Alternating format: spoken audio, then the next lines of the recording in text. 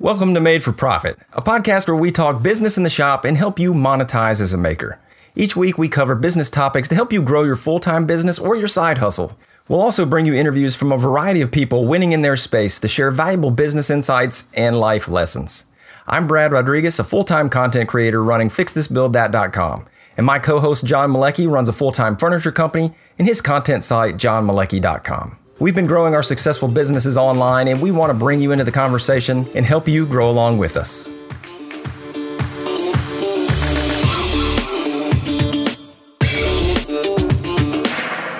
Welcome to episode 71. Today we're talking with Treg Sherman from Urban Timber. Now, Treg is part of a three-man team that launched Urban Timber as a local lumber supplier in Columbus, Ohio. And they saw an opportunity to salvage local lumber and serve their community at the same time. We'll talk with Treg about the struggles of starting and scaling a new business and the benefits of hiring both experienced and inexperienced people. These guys started out with a small little shop, and in just 3 years, Urban Timber has grown to a 10,000 square foot facility with 5 shop contributors.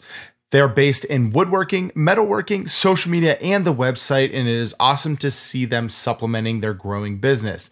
With a brand new online store and an Instagram following with over 43,000 people, Urban Timber is on the rise, and they are just jumping onto the YouTube scene as well. This interview is full of tactical insights and was a blast. Absolutely. Before we get into the interview, though, we do want to thank our new members that joined the MFP Patron Tribe this week and last week, actually. We had Adam LaChapelle, we had Angel Aguilar, Cody Simpson, and Dave Smith. Dave Smith, I just want to applaud you for having the name Dave Smith. They need more John Smiths, Dave Smiths. Angel, we really appreciate your support, and I hope I didn't butcher your name too badly. If you do want to support the show and get some awesome rewards, you can head over to patreon.com/made for profit and get some cool things there, as well as the after show. But without further ado, here is our interview with Treg Sherman from Urban Timber. Hey guys, welcome to the show. We want to introduce you to Treg Sherman from Urban Timber. Treg, welcome to Made for Profit, my man. Brad, John, thanks for having me. Happy to be here. Yeah, dude, we're excited to talk to you. I know we got a chance to meet. When was that? Was that 2016? I think that was 2016. 2 years ago, Atlanta Woodworking Show. Yeah. We had a chance to meet. You're out there demoing some tools and stuff, and we were like, yeah, this dude slabs up massive logs. Let's talk to him. It seems pretty cool. We're drawn to your Make it happen. Yeah, so we're excited to talk to you because I know what you do and the furniture that you guys make is really awesome. We've been following you guys for a long time over there on Instagram, and we're excited to hear about the actual business side behind it. So for those folks who don't know, you are Urban Timber. Why don't you give us a quick spiel on what you guys are all about? So yeah, Urban Timber is a company. We're based in Columbus, Ohio, specialize in taking logs that were removed from the city, cycling those into live edge slabs, both available for the public to come in. DIYers, hobbyists, and such can buy them in the rough. We also do surfacing. We have a custom mill shop, so if you can dream it, we can build it. That's awesome. I love that. I love that you have both sides of that. And you know, we've had Jeff Mack on, right? And we've had the Canadian contention in Black Forest. So that's your Canadian brothers up there, and all the slab daddies out there. And love the idea of that. Like when you guys started, like where did that start out at? Did it start with just you guys going like, hey, it would be awesome to like have our own lumber from these trees that are getting taken down? Like, how did that all begin? How'd you get into slabbing urban logs? So Tyler Hilliard, my business partner, went to fine furniture school at the University of Rio Grande. And shortly afterwards, he got kind of tired of buying wood. So he's like, screw it, I'm going to buy a Wood Miser. Bought an LT15. And I think he had that for 4 or 5 years before I met him. And we kind of met, and we're at kind of a crossroads in our lives. He had just been promoted to manager and, didn't have much time. I was kind of coming out of a woodworking business. And I was like, dude, let's get together and save some trees and see where it goes. And that was just 3 years ago. Yeah. Wow. So that all came pretty fast then. So because I've talked to, I have a buddy here that I talked to that does this in Memphis. When you when you guys looked at the trees and like where to find them, how did that work out? Because that seems to always be, part of the struggle is at least like finding good lumber and finding it consistently if you're going to be making a business out of it, especially for urban kind of stuff. Did you guys get hooked into the local city government there in Columbus and get a tap on taking those trees, or like how did you get the actual lumber to mill up? So when we started out, it was kind of like, wherever we could find the trees and the logs, we were going after them. Within about a year or so, we had created some pretty good relationships with large arborist companies who have the grapple trucks and the capabilities to remove usable logs and sections, and then also store those so we can come by a few times a year, select the ones we want, and get those delivered by the truckload. So although that was kind of an issue in the beginning, now it's more of the issue of how do we save more, because there are so many just laying there rotting, going to waste. Yeah, that's awesome. I mean, there's a local company here in Pittsburgh. They're literally, as I was doing custom furniture, were my biggest competition.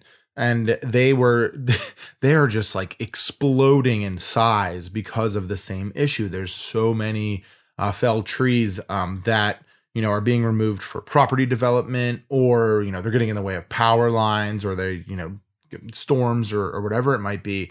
The guys here are taking them and turning them into beautiful slab work as well. I've actually gotten into the slab life a little bit too here recently, so I kind of got the bug. And John's living that slab life. I've got people hitting me up all the time with trees.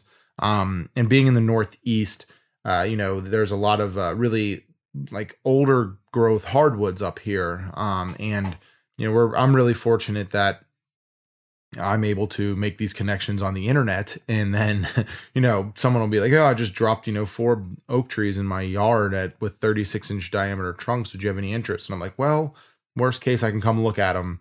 And if I can't get them out of your yard, then somebody's going to mulch them up, or the Amish will come and mill them up or do their thing, kind of whatever. So it is like a somewhat of like I wouldn't say epidemic, but like a kind of civil duty for woodworkers and makers, I feel like, to hit the local market and kind of see if those opportunities exist. You're in Ohio, and very actually pretty close to me. But with that, there's just so much opportunity to do something with that local market compared to going to an importer for your woods and stuff. Why don't you tell the people a little bit about the story of how you guys portray that to a client? Because I think it's something important to the brand identity to be like, hey guys, this was sitting in a yard in someone's house and was going to be turned into mulch, and now look, it's a gorgeous dining table kind of thing. For sure, yeah. So I mean, right off the bat, our company motto is from the community for the community, and we try to exemplify that across the board, whether it be helping out somebody who maybe bought a slab that wasn't quite prepared properly, accepting that in and, getting them one that is, all the way to the finished client or the DIYs, hobbyists, makers similar to you guys who just need slabs. And it's a lot of it is 90% of them come within the 270 loop, which for somebody who's not from Columbus, that's just the loop that goes around Columbus. And once we say that, it kind of clicks. And then they look around and you start talking about, oh, this one came from Clintonville or, another village in the city. And that's when it really clicks. It's kind of amazing how many people make it down to our business and they're in our showroom and they don't even realize the whole story. And it is super powerful. Yeah, I love the idea of bringing that history, and that for a while, was super hot, was like barnwood, right? And this, we pulled this from this barn that was built in, down in Kentucky in the 1880s, and here's like, it was old tobacco barn or whatever. And people love that story, but even there, like that story, and I know like, especially in different areas of the country where there's not a lot of barns, they're like, that story doesn't exist. But guess what? Like in Seattle, they've got a ton of trees, and like, it's a completely different story. Like the guys from, GL Veneer, where they like take down those redwoods. I mean, like, they don't take them down; they remove them after storm damage in cooperation with the National Forestry Service. But yeah, like anything like that, that just having that, I think it adds to that. It just adds to the awe and the just the specialness of that piece when you do it. And I think it's on both sides too, right? Because like you said, if you're selling to the customer, like, so how does that look for you when you're selling to the customer? So your customers are going to be varied. They're going to be finished product customers as well as like people coming in for raw material. What is that split like? And do you see that? Has there been that gaining excitement in the makers and the woodworkers wanting to get things locally from you and get pieces that they just can't pick up at their local woodworking store? Totally. Yeah. I mean, when we started out, it's about a third. As the businesses starts to grow, our mission is more enabling those craftsmen, because the more hands we enable to turn these pieces into finished products, the more trees we can save, and that's the ultimate mission. And yeah, so it just varies based upon the person coming in. All of it's completely valuable, and whether it be from a monetary sense or just helping the community sense, we love keeping craft alive and kind of furthering that. I dig that, dude. So you started third, like when you and Tyler started out, you said, hey, let's do this thing, started milling slabs. We all know there's some lead time to that, right? Like you just don't like cut that slab and then like hand it off to somebody like the next day. Yeah. It's like the drying time and all that. So like, how did that, we talked a little bit before the show, but walk us through the setup of it, right? Because there's a lot of people out there that I don't even know how to start a business. Like when you and Tyler said, hey, let's do this, like, were you in your mom's backyard? Like where did you get land? Like how did you store the logs? Like what did that look like for you guys? So, I mean, it went from probably about this time of year, 3 years ago, November-ish.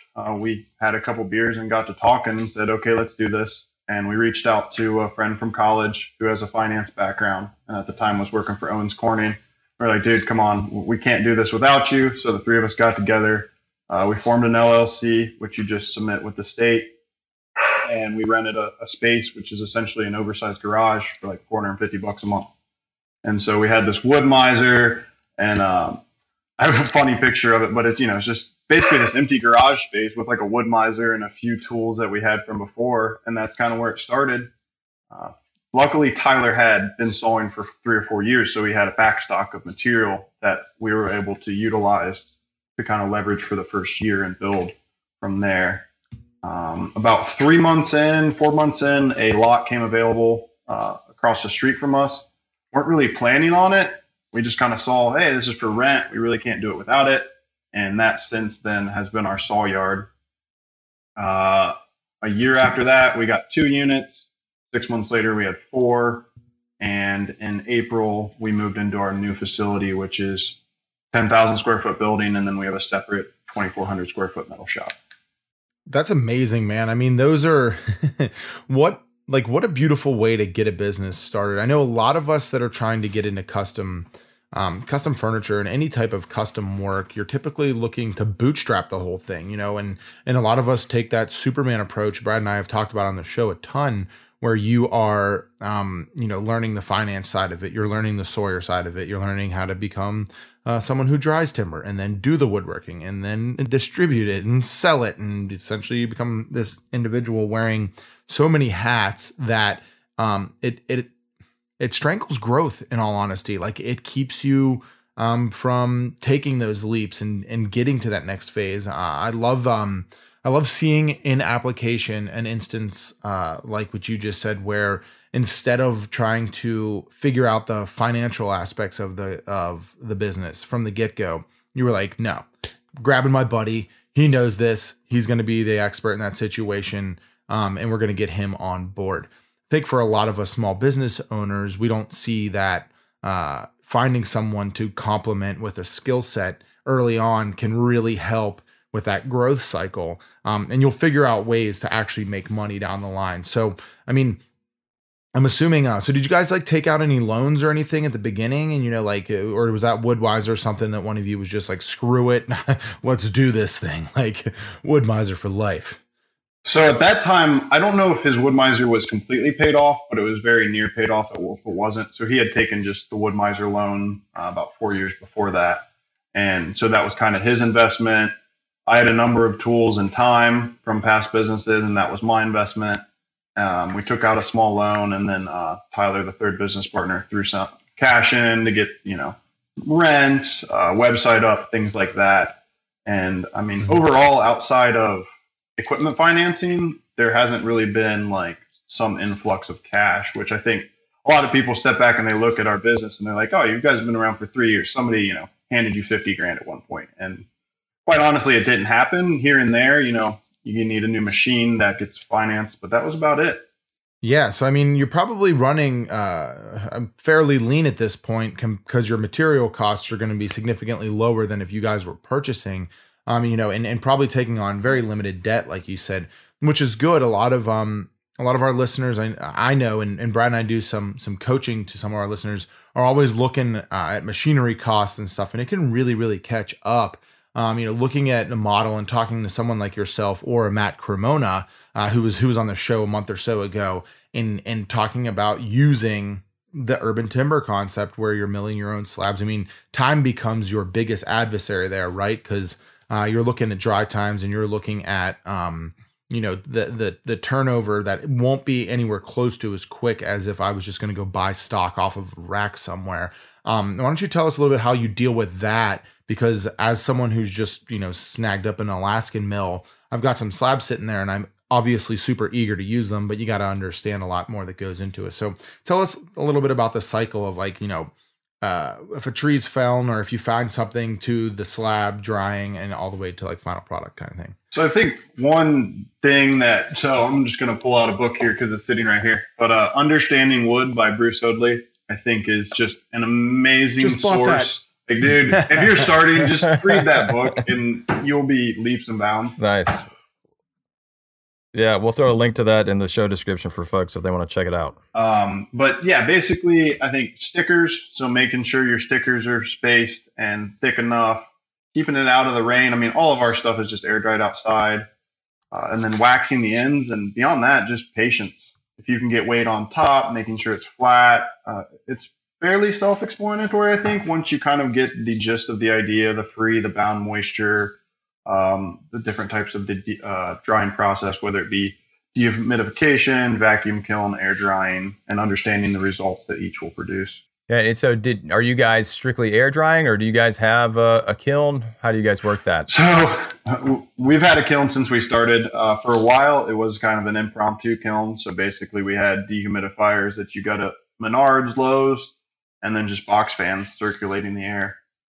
A few years ago, we invested in an EBAC, which is kind of a knockoff Nile, for those of you familiar with the industry.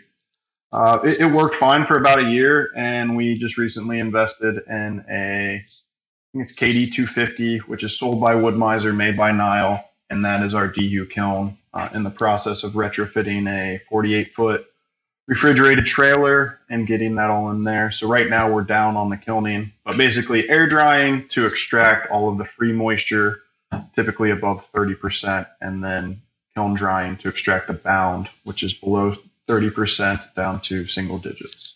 Nice. And what's so like what is 12 to 24 months air dry, about 10 to 12 weeks kiln. Huh. Oh wow. Okay. And I would think that's the interesting part about the sawing business and the drying is that you have like if you went and looked in your yard and then in the warehouse, I'm sure wherever you guys are doing the kiln and everything, like you have trees all along that cycle, right? So you have ones that you just got in yesterday and you have ones that are just about to go out and ready. Like how was it hard to, because that seems like a process, right? Like that seems like, so you got to be organized. You got to like have a flow. So you're not spending all this time down stacking and up stacking and moving everything around. Was that hard to figure out? Did you guys have other business models? Like, where did you learn other than the book, which is great for learning the technical aspects of it? Like, how did you guys tap into learning like how to run the yard and how to manage all that from a logistic standpoint? Because that seems like one of the things that can really slow you down is if you don't really know how to do it and like make sure you have a good flow. Yeah, lots of research, lumber forums. I mean, just hours of researching. But quite honestly, a lot of it's just fake it till you make it. we're about to have to spend probably a day just renting a piece of equipment and moving stuff around to get to that point because, at some point in the last 2 years, like, okay, saw, and then you're stacking on top of stuff that was sawn before. And so that whole process is still evolving. Gotcha. Yeah, that would be me. I'd be like, we got 8 logs. Let's just do these all today. And me and John, just like slamming through them with a case of Mountain Dew and some almonds, and we'd get done and be like, we'd be like, where's everything at? I don't know. It's all slab though. Let's move on. I don't know, but we got it cut. So in your sales process, are you mostly moving because I know you sell slabs and not just final finished pieces, right? So are you selling slabs like before they go in the kiln? Like how's that process work? Because I know I've bought in a lot of live edge slabs for customers and they come from both ends of the spectrum. You can buy them pre-dried, I can buy them post-dried, I can buy them pre-flattened. So what does that look like for you guys? So basically, we got into the production of furniture because we had clients. Like the whole mission of the company from day one was save trees, saw trees, dry trees, sell. And we didn't really plan to build furniture. But then we realized, well, where do these clients that want a finished table and just bought slabs, where do we send them? Well, we didn't really have a good option. So kind of out of necessity, grew that side of the business. And so basically for most of our clients, it's come into the showroom. We have a finished goods showroom, a lot of which are just for display, but you can grab the table, throw it in your car, pay for it, and take it home. And then kind of in an L connected to that are all the kiln dried slabs.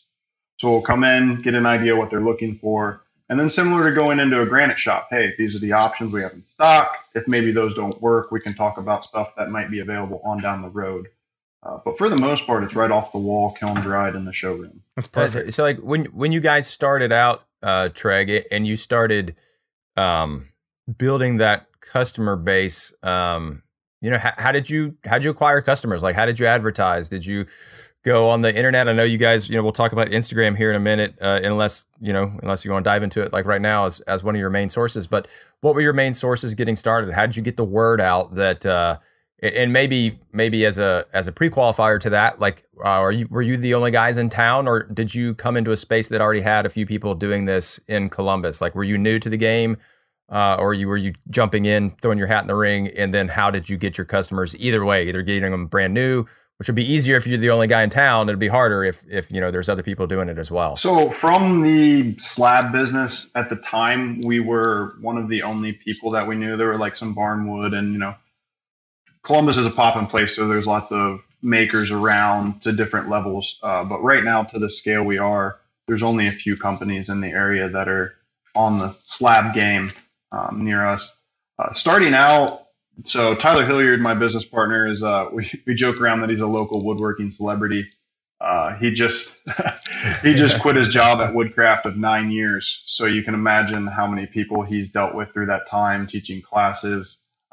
Really just being a figure in the community for woodworking and of the younger generation. So that's been huge.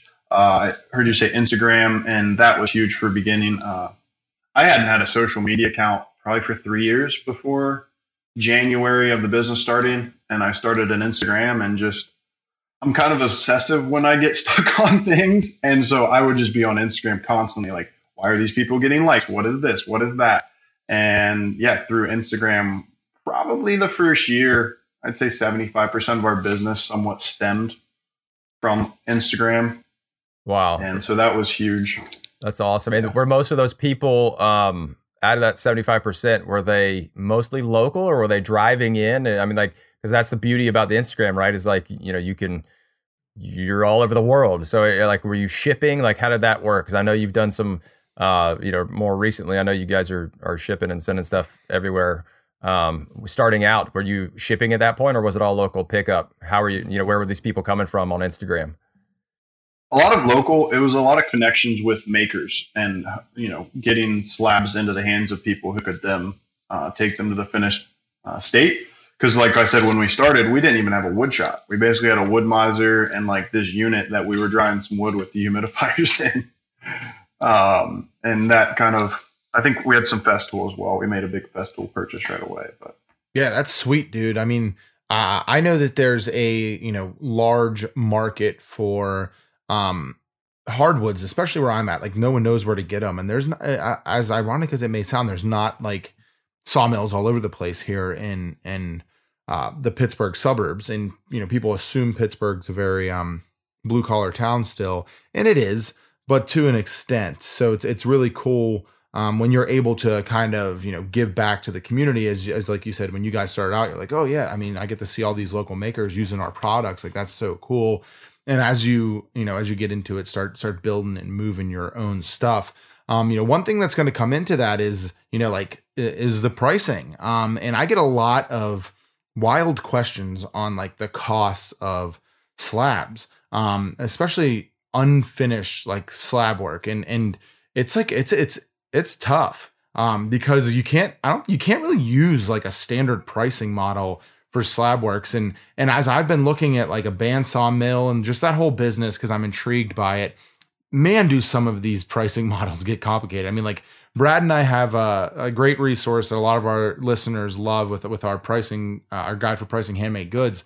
Like this is a whole other kind of spectrum, like if you want, and you don't have to, I mean, why don't you, tell us a little bit about your pricing model and like walk us through it. And if you're not comfortable, you don't have to at all. But I mean, I find it super intriguing because you can buy like they're almost PDF templates on how to start a wood milling business from some of the bandsaw mill companies.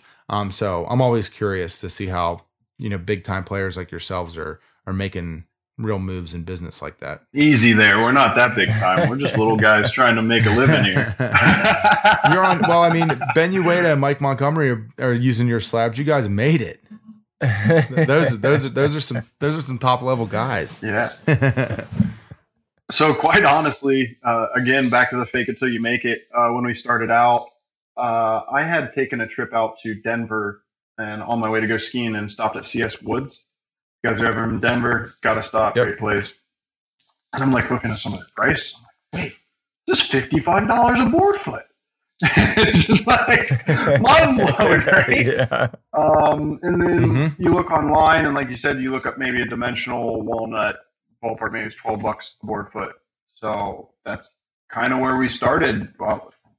And from there, it was just kind of supply and demand. As it sells, the prices creep up and they kind of level themselves out naturally. I get a lot of questions from other makers like, hey, how do I price this or how do I price that? And I think it depends entirely on your market. Columbus is a very affluent, up-and-coming city, and we charge an organic price for our wood, but the market's able to bear that. I think it depends a lot on where you're at. And also with the slab, I think it's a little bit different too. Like you're not buying 2x4s, right? You're not buying pine 2x4s where they all look the same, and you're just hoping to get one with less knots than the other and straighter than the other.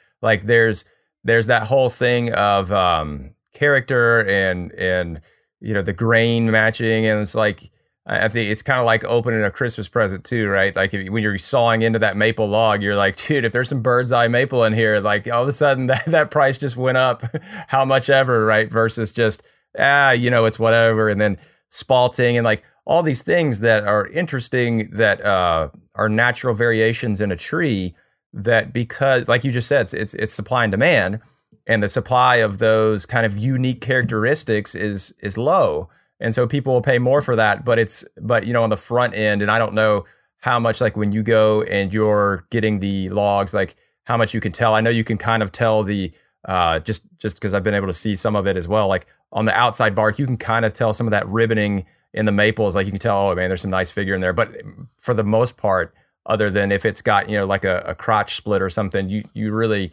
don't know. So like when you crack that open, is that excitement still there for you? 3 years later, as you're pulling it open and you throw the water on it for the first time, like how does that look for you? And then you find that one, you're like, oh yes, score. Yeah, I mean, every log is like opening up a present. You never know what you're going to get. Sometimes, you hit a U-bolt and you put a dent in your bar, and other times you just fly through them like butter and they're beautiful. So going back to the pricing a little bit, definitely, like you said, characteristics, the edges, formations inside of them, and then size. A single slab piece that over 36 inches is completely different price than a 16-inch wide piece.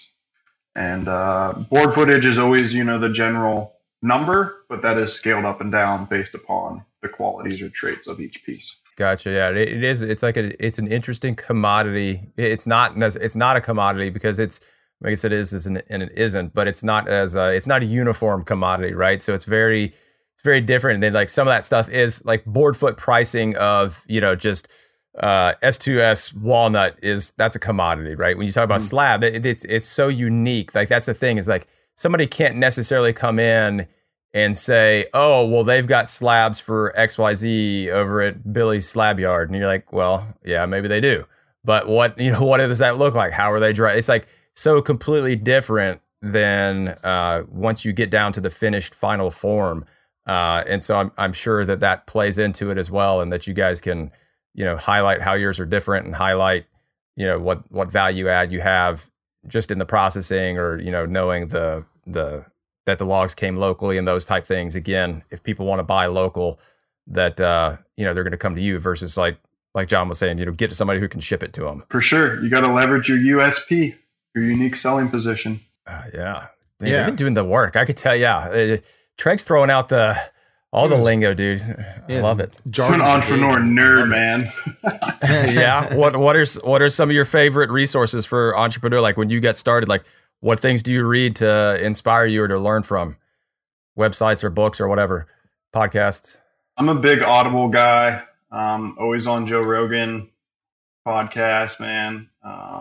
And your guys' podcast, it's funny, when you guys came out with your podcast, we had actually been discussing how there was a need for it. And I was really excited to see it come out onto the market. And now I get to be a part of it. Awesome. That's yes. awesome. Hey, it's full circle, Yeah. Love that. For sure. So I want to take a step back to where you guys were like a second ago.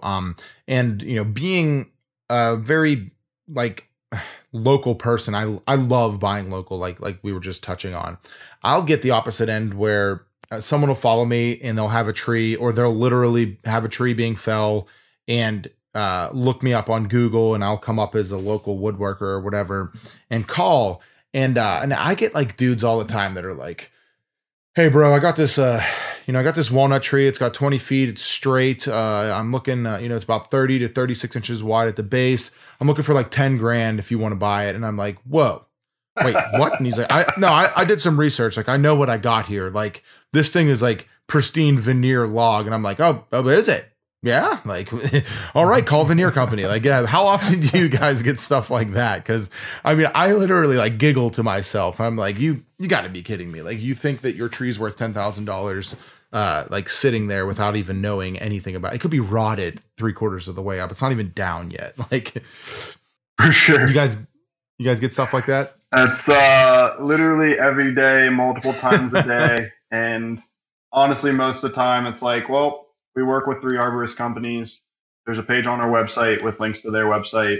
If they remove it, there's a good chance it'll go to a good home, but we don't pursue trees that are standing merely because we don't want to leverage the desire to remove them.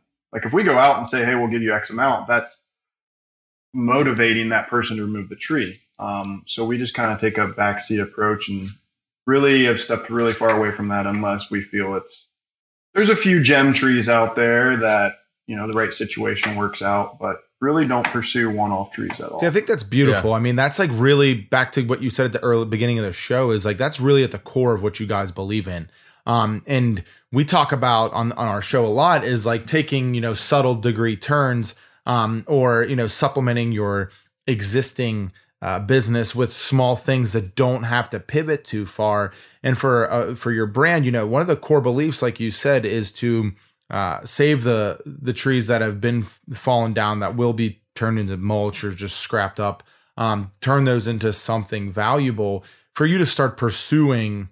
Essentially, the business of an arborist would be like the 90 degree or 180 degrees, whatever it is, on the other end of what you guys started out doing. And we're always talking to, small business owners who are looking to add that next element to their business that are considering moves like that.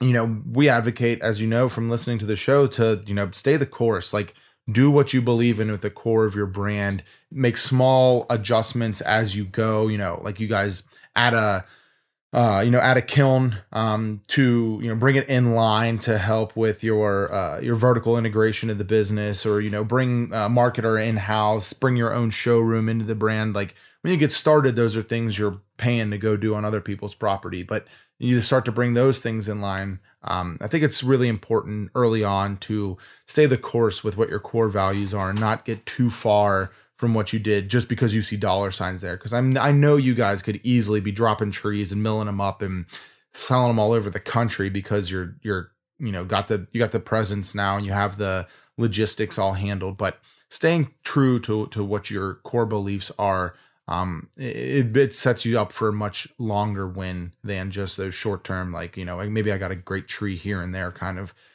opportunities. So just a little snippet from me pulling out of the conversation as someone who's been there and was like, no, I want to stick to my guns. I want to make metal and wood furniture kind of thing. Like I don't really want to be going and doing, timber framed decks kind of, even though I would love to, but like that's sure. A different business than what I'm doing right now. So as you guys have continued to kind of grow and evolve, how many guys are in the shop now? Is it just you three still, or is there 30? You do, I know I was watching the videos with Mike out at your place, and it looks like you guys got a really, really solid, legit operation there. Yeah. So as of actually Thursday of last week, Tyler Hilliard quit his full-time job and is now full-time in the shop. And so that's basically an extra 3 days a week of somebody in the shop.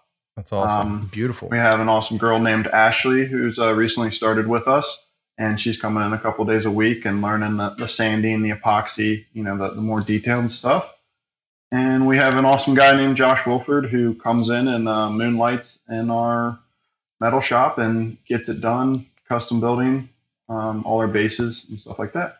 So basically 5 people, and then can't forget my fiance because she'd kill me. She does our newsletter and daily social media updates. So I'm sure you guys kind of noticed there's a more regimented post, as well as Tyler will come in and do kind of daily posts there. So. Yeah. So just to save you here, Treg, what's your fiance's name? Lauren. Okay. Yeah. I don't think she you just said my fiance. You didn't even say my name. So I dig it, dude. I love it. So when you're and you guys have been at this for 3 years. So like that's big. That's some serious growth from like start till now. The hiring process, we get tons of questions on it. Walk us through that a little bit on like what type of, what you're looking for or how you approach it. Because what I love is that you have someone doing digital, someone doing a little bit of shop work, someone doing metal work. There's what a lot of the people that listen to the show, and is myself included, fall into is like, I just need help. I'll hire whatever. Like just, but it seems like you guys are really figured out like a little formula there to like, no, we need supplemented here kind of thing. Walk us through that process a little bit if you can. Like how you got to that. Yeah. So slowly we had all kind of weaned off our old jobs, and that helped us to moderate the growth in those steps. And we're very uncommon in that we get people coming through the door, emailing us, Instagram, hey, if you need help, let me know. Hey, I just saw you guys. Here's my resume. Let me know. So word of mouth works very well for us, which I don't think is necessarily the case for all industries. But basically, people that were referred highly to us of people we respect and bring them in. And if we like to bring in people who are either really good at what they do or are ready to learn what we do. So you kind of got 2 ends of the spectrum there. So like with our metal worker, Josh, he's just amazing. I mean, angles, cuts, TIG welding, just on point. He does that. Here's a work order done. And then so like Ashley, she's coming in, she just wants to learn woodworking. So we're able to teach her from the ground up. Maybe not the perfect way, but our way. And so kind of 2 ends of the spectrum there. Yeah, that's great, because we talk about that as well, and kind of hiring up for freedom, but at the same time, bringing somebody in who is fresh and has an open mind and is willing to learn, and that they don't have any of those preconceived notions, right? So you're coming in teaching Ashley about, whatever, like this is how we do it. she's not gonna be like, well, that's not how we did it at my last shop, right? She'll be like, oh, like cool, this is great. Like sounds awesome. Like I'll do it this way because that's the only way I know. And then maybe down the road she brings in some change. Like, hey, I was thinking about it. I think it'd be easier to do this, right? And like, so people coming in with fresh eyes as well could be, well, why? It's like they learn, and then the most valuable thing, and we did it like when I was in corporate, we would switch people around on teams sometimes because they'd be like, I know you don't know much about this, but you've got a good eye for process, and so even though you don't have a background, like come over here and like, what do you see? And it's like, oh, well, like, why are you guys doing that? I don't know. We've always done it that way. Like that was always kind of the corporate. We've always done it that way. You can get struggled. You can get kind of hamstringed into that versus having fresh eyes, learning. They help, but then they can also point the things that you just overlook, and you're like, that's a great question. Like, I don't know why our sandpaper is on the other side of the shop from where we sand. Like, why don't we have, like, just because that's where we put it when we moved in, right? And we just never think about it again. Like that kind of stuff, I think is great to have fresh set of eyes. So it's cool to see that you have both sides of the spectrum there. I want to call out because I was looking at it here before the show, and your website is I love it, man. Your website's fantastic. I think that it's you guys should go check it out. It's we'll have a link to it in the show notes, but it's just urbantimber.com, and there's no A in the urban. So urbantimber.com, but I think it's a great example because a lot of folks say, well, I don't know what to put on my website, but it is there's not a ton there, but there's just enough. It's very well done from a graphical representation, great pictures, and then you've got all the stuff you talk about, your story, your process, your team, your services. And then you also get into, some of the things you do in the community, and then just a contact. So it's kind of, you're not like listing all your stuff. Like you don't have slabs for sale that you're listing out that I see. You just kind of talk about it. When did you guys launch the website, and how has it evolved? And how much traffic do you actually get, and like referrals using your contact form and things? So I'm actually glad you brought that up. I think it's so when we first launched, my business partner, Tyler Cyrack, he spent a good bit of his own money, his investment in the company, to hire a professional website to be produced. And from the time it was done, I think we were all just kind of like, it's there, but it looks like it came out in 1999. Like just super. Was it GeoCities, urbantimber.geocities.com? This is very bulky and wordy and et cetera, et cetera. So about a year ago, we started down an endeavor of just creating a very simple Squarespace website. And that has completely changed the game. And yeah, so don't be afraid to throw something in the wastebasket if it doesn't work, even if you spend a lot of money on it, I guess would be my takeaway from that one. And another thing is, as of probably later today or tomorrow, we are going to have an online store on the website. So you can purchase Odie's Oil, Ecopoxy, and an expanding line of consumables, as well as, syringes and the things that we use in our shop. Nice. It's syringes for the epoxy, not for the... Right, the no, H. just, right, okay. just the UV. Sure.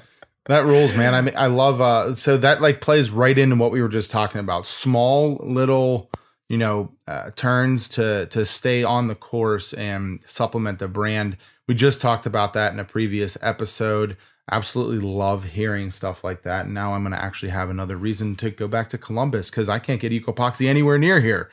So I may be driving out there. You should just come up. Over like a day, we can sawmill, mill, get you some Ecopoxy, have all kinds of sawdust making fun. Dude, I don't know if you want to make me that offer, dude. I will be blowing you up with questions. 2 a.m. Hey, bro, I'm out here sawing in the dark. Like, I got a question. You up? But yeah, dude, so I love hearing the growth and evolution of everything happening here. And I also love hearing on both sides of things, as the physical business and as the digital business. And obviously, putting a store on your website, you guys are putting a lot of emphasis and importance on your website. And it's ironic for everything happening in today's business sphere, how little time and effort goes into the website for so many businesses and brands. Like, Brad and I are looking and talking to people all the time, and we're like, so what's your website like? And like, oh, let me check out your website. Like, wow, I don't have one, or like I haven't put any effort into it. It's just like, oh, like you like, so word of advice, just looking at your stuff and going back to when I was selling a lot more custom work, like just, even if the website's just there, it's super basic and simple. You definitely need that about page. You definitely need the contact page. And if you're doing something closer to the Urban Timber model, you need to have services available so you can clearly establish what's happening there, and just can't advise enough for whatever size of business you have to make sure your website is in existence.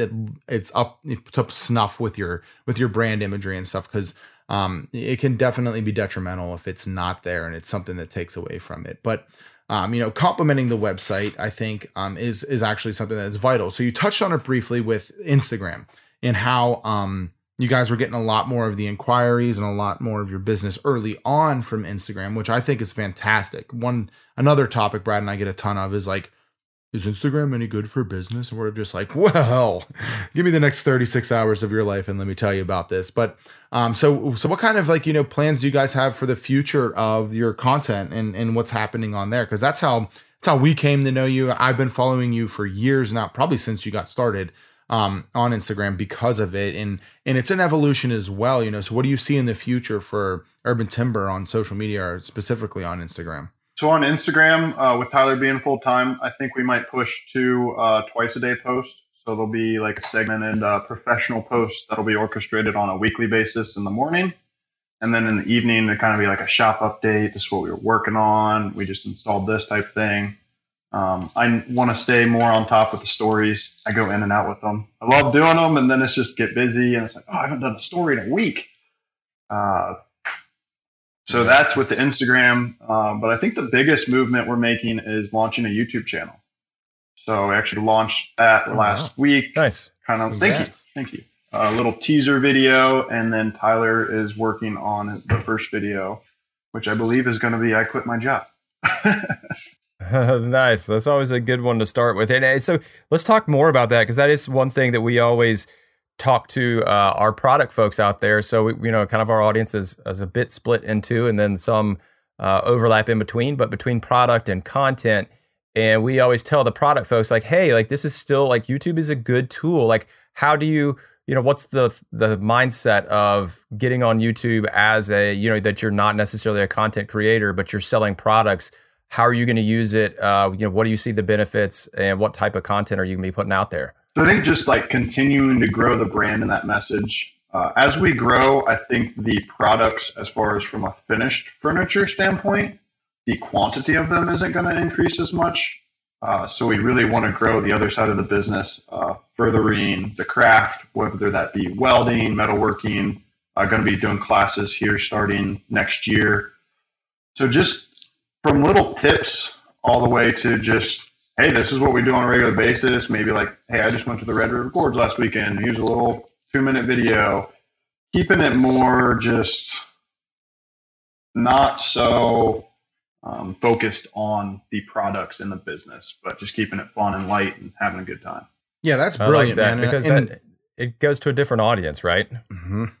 Yeah, and I think with the surge Brad and I have seen from brands like Black Forest and like Jeff Mack and like Canadian Woodworks, they've been doing this type of stuff for years and years and years. But the educational aspect of it, the supplemental content, that's where this kind of, you could call it eco-poxy, river table, whatever, like craze, supplementing that, but educating, showing people the right way to do it, why you want to be, gauging temperatures and deep pours with your resin, how to make sure that it's not sticking to whatever substrate that your mold is made from, eliminating bubbles and then finishing, and like there's so much more that goes into it. And individuals, even like myself, have so much to learn from someone like you, because your experience, even though it may be tangential to what I know, it's so different. And you learn so much more.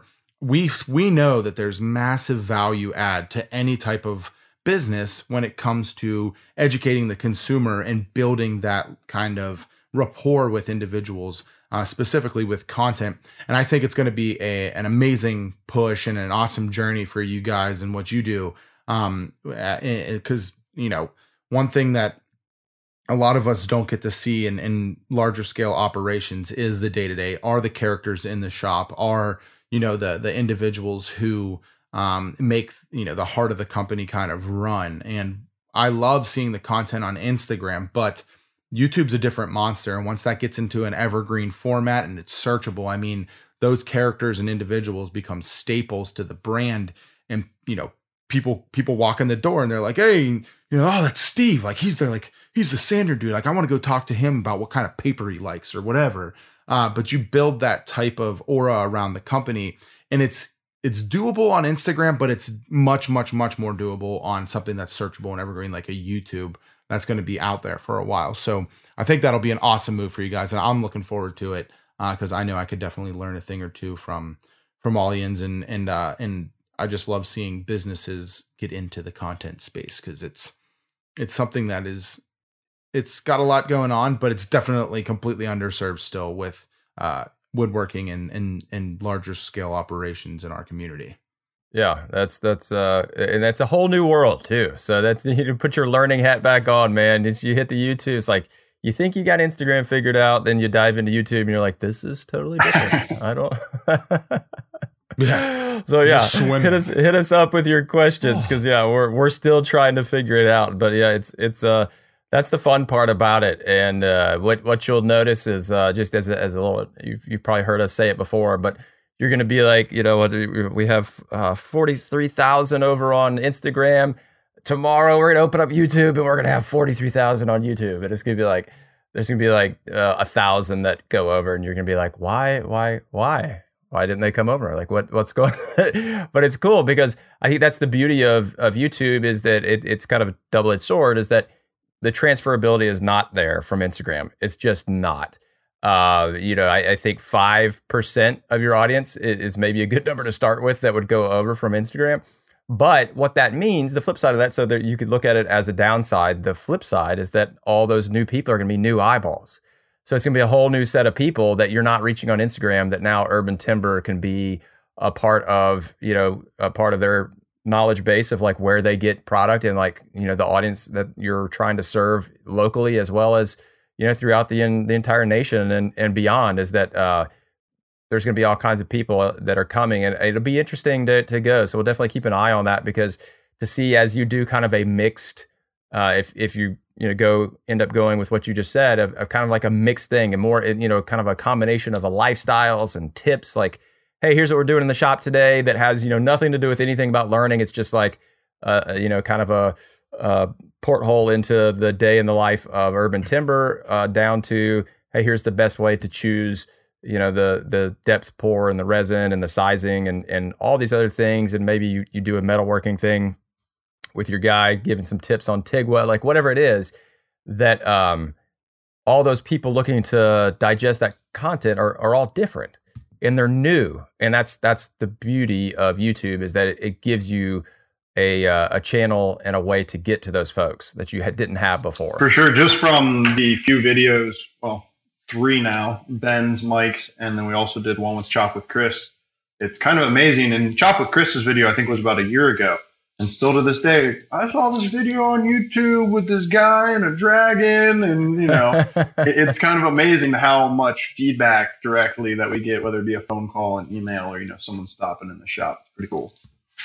Yeah. As many ways as you can drive people to your business, the better, So I love it, dude. But as we wrap up here, man, what we like to do is have each of our folks that are on the show is give some advice, and with you being, having a pretty fresh new business, what advice would you give to folks who are out there trying to get something started on their own and that are, kind of struggling through it? What do you have for them? Any tips or tricks along the way that you learned? What would you like to share?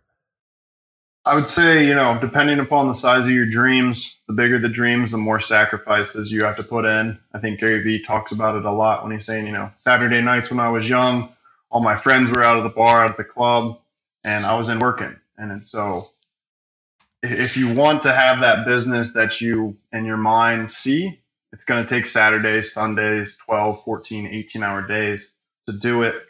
And like Cameron Haynes says, just keep hammering. I love that. I love it. I literally Love that. just turned down tickets for the Pitt game on Saturday because I'm like, nope, got to work. It's like, yeah. So I'm with you there on the mindset. And I know Brad is very much aligned as well. So that's awesome advice. Really good stuff, man. Like, dude, this has been a pleasure. I've learned a ton, and I'm really looking forward to seeing the future for you guys because sounds like there's a lot of awesome stuff on the horizon here. Sure. I appreciate you guys having me on. It's been enjoyable. We'll have to get together, maybe do some projects. You guys come up to Columbus or come down to your guys' shops and do something cool. Absolutely, man. I think we might be able to work that out. We might be doing some things in Columbus here before too long. So that would be awesome, dude. Thank you so much. And if we'll have all the information down below in where you can find out more about Treg and the whole Urban Timber squad over there. So definitely go check these guys out. They are making some awesome moves, and we love seeing it. All right, Treg, thanks a lot for coming on the show, brother. Thanks, Brad. Thanks, John. Take care, guys.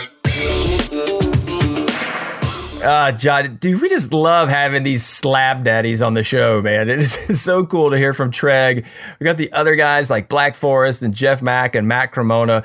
They're all out there just hitting these monster slabs. And it's great to hear how they do it differently coming from a business perspective.